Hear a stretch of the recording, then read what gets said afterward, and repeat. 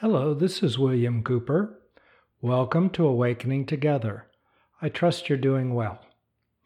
There's an old Zen saying that goes something like this. Before awakening, chop wood and carry water. After awakening, chop wood and carry water. Awakening is very normal, but yet it's very extraordinary as well. So let's talk about that for a second and the combination of things that will happen in your journey to awakening. Well, the ordinary you, the natural you, when it's not mucked up, is a radiant being. There are no borders. You are joy, love, and peace. And everything around you is joy, love, and peace.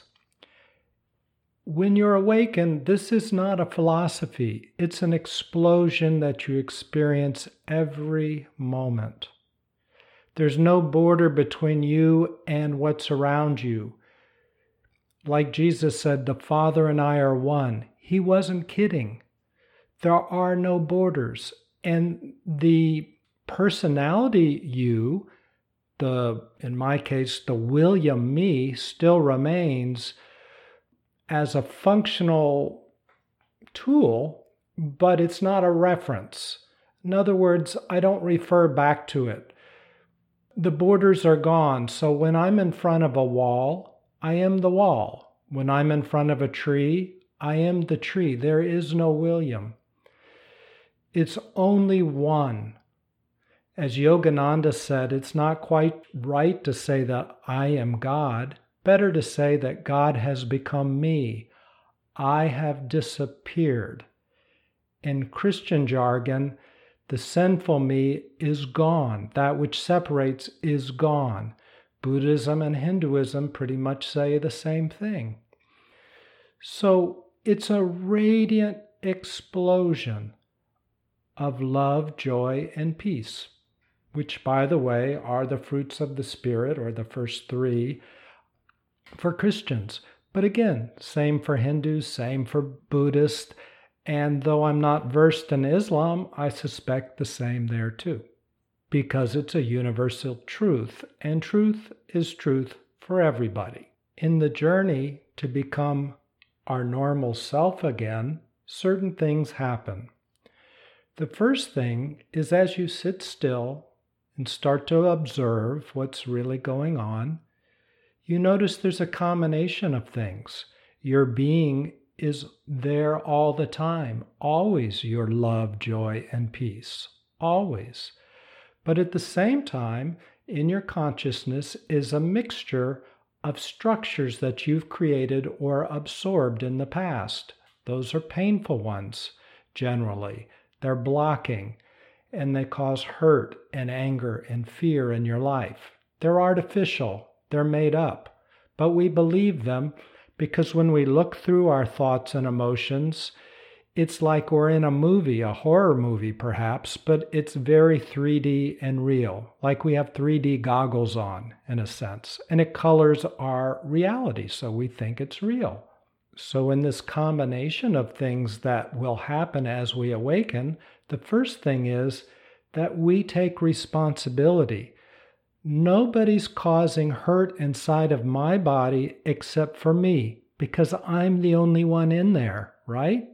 Nobody's creating fear except I'm somehow creating that fear for myself. Or anger, I'm creating it, nobody else. Or perhaps I've absorbed it from somewhere else and I'm maintaining it. Maybe I didn't create it, but I absorbed the structure and I'm willing to maintain it. So I need to take responsibility and say, if this is going to stop, I've got to stop.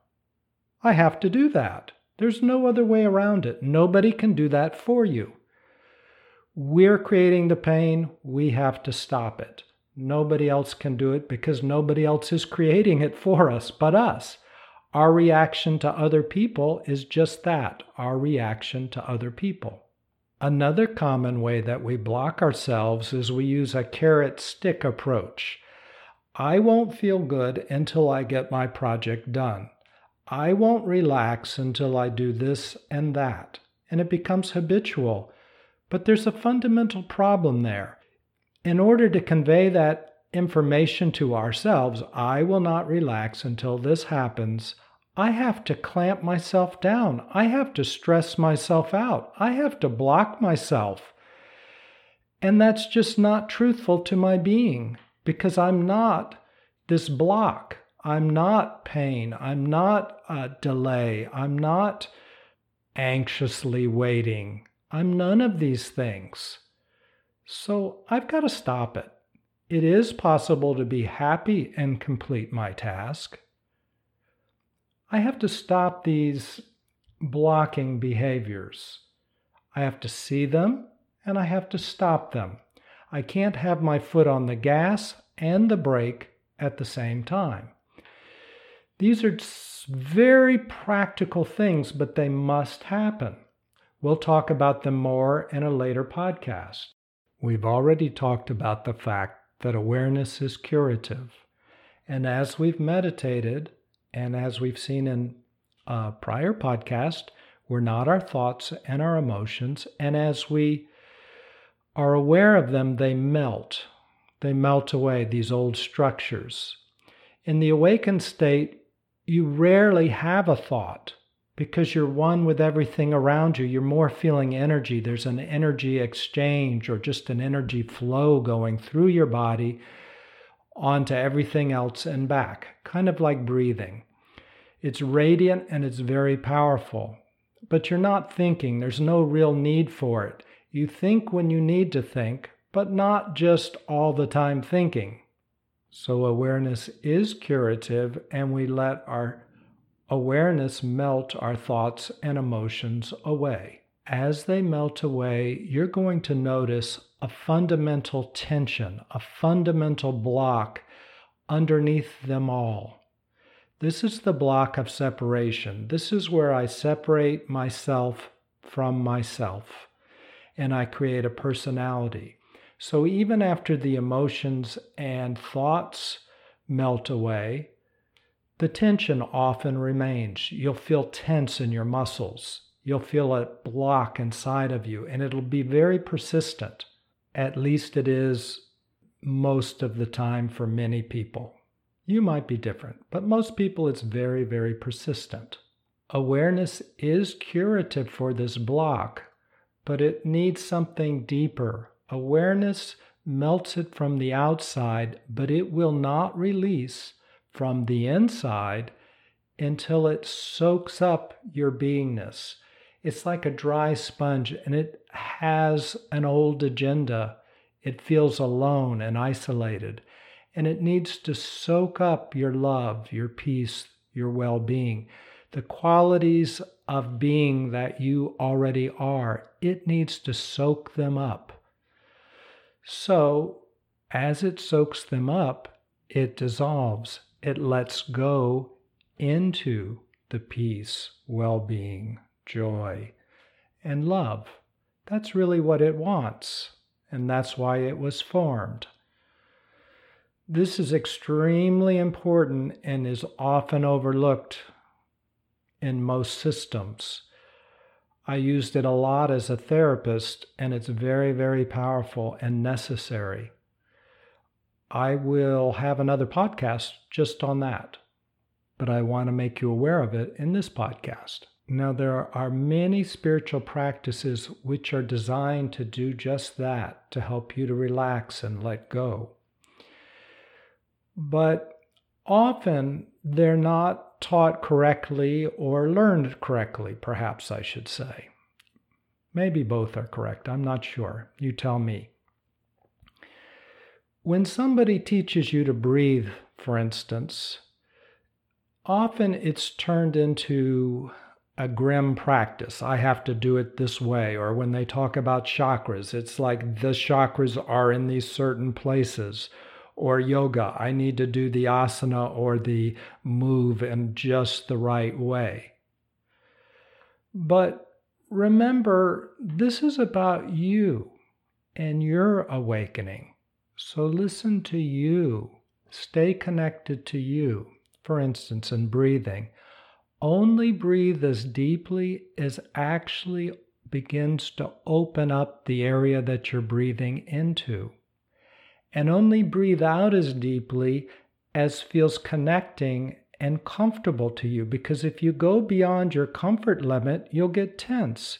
And if you get tense, you'll reinforce the blocks. And if you reinforce the blocks, you're back to the unawakened state again, right? Okay, it's good to listen to your teachers. And if they show you the quote-unquote correct way to do that, you may gently aspire to do it that way, but it's not that important. What's important is your awakening. So listen to what they say, but more important, listen to yourself. When you have a traumatized part of you, maybe it can only open up just a half an inch. It can hardly take anything in, so don't push it beyond where it needs to go. Listen. And that's another important thing. Listen to yourself. Take guidance from others, but listen to yourself. As I said before, sure, Buddha was awakened. Great for Buddha. But what about me? What about you? Listen to you. So, soak it up, but do it in a way that opens you and relaxes you. Remember what relaxation is anyway. You start off with tension and then you soak up beingness. As somebody maybe rubs your back, you relax. But what are you relaxing into? It's beingness. It's peace and love and joy. Your muscles feel it. Your being feels it. Your mind-body mechanism feels it. You soak it up. That's what you do in all areas when you awaken. When you soak something up, what happens to the tension? It disappears. It dissipates and then it disappears. It's not like a fixed structure that you push over to one side or the other. No, you receive so that it can disappear. So often we use our willpower to push our emotions to one side, or our thoughts to one side, squelch them or push them or manage them or something like this, but they're still there afterwards. What you want to do in awakening is let them breathe, let them soak up the wellness so that they disappear, just like your tension disappears in a massage.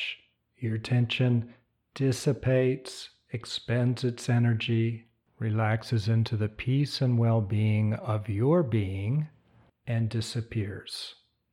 Your thoughts do the same. Your emotions do the same. And finally, in your practice, connect to everything around you. You already are in reality, but perhaps you've constructed blocks that make it seem like you're here and the things outside you are there. As you awaken, though, it's good to rest in the truth and start to feel the connection. Feel the connection in the ground as you walk. Feel the tree next to you as you sit in the park. Feel the wall as it's in front of you. It's made of vibrating atoms. You want to connect so that your energy doesn't stop at an artificial barrier called your body, because that's the unawakened state. So we're coming back to our natural state. Okay, I realize that I'm going to need to speak more about each of these things more deeply, as well as so many others, so I will in future podcasts. One more thing I'd like to say. When tension won't leave, when you're frozen inside, there's often some post-traumatic stress going on. And we're going to talk about that. I'm going to devote a podcast or two to that as well. It's very important because post-traumatic stress disorder doesn't usually respond well to spiritual practices. Remember, this is not psychotherapy, these podcasts. If you need to see a therapist, see one. However, I'm giving you some ideas, and we'll explore this more in future podcasts. I do write about it under my resource page on my website, so that's an option for you in the meantime.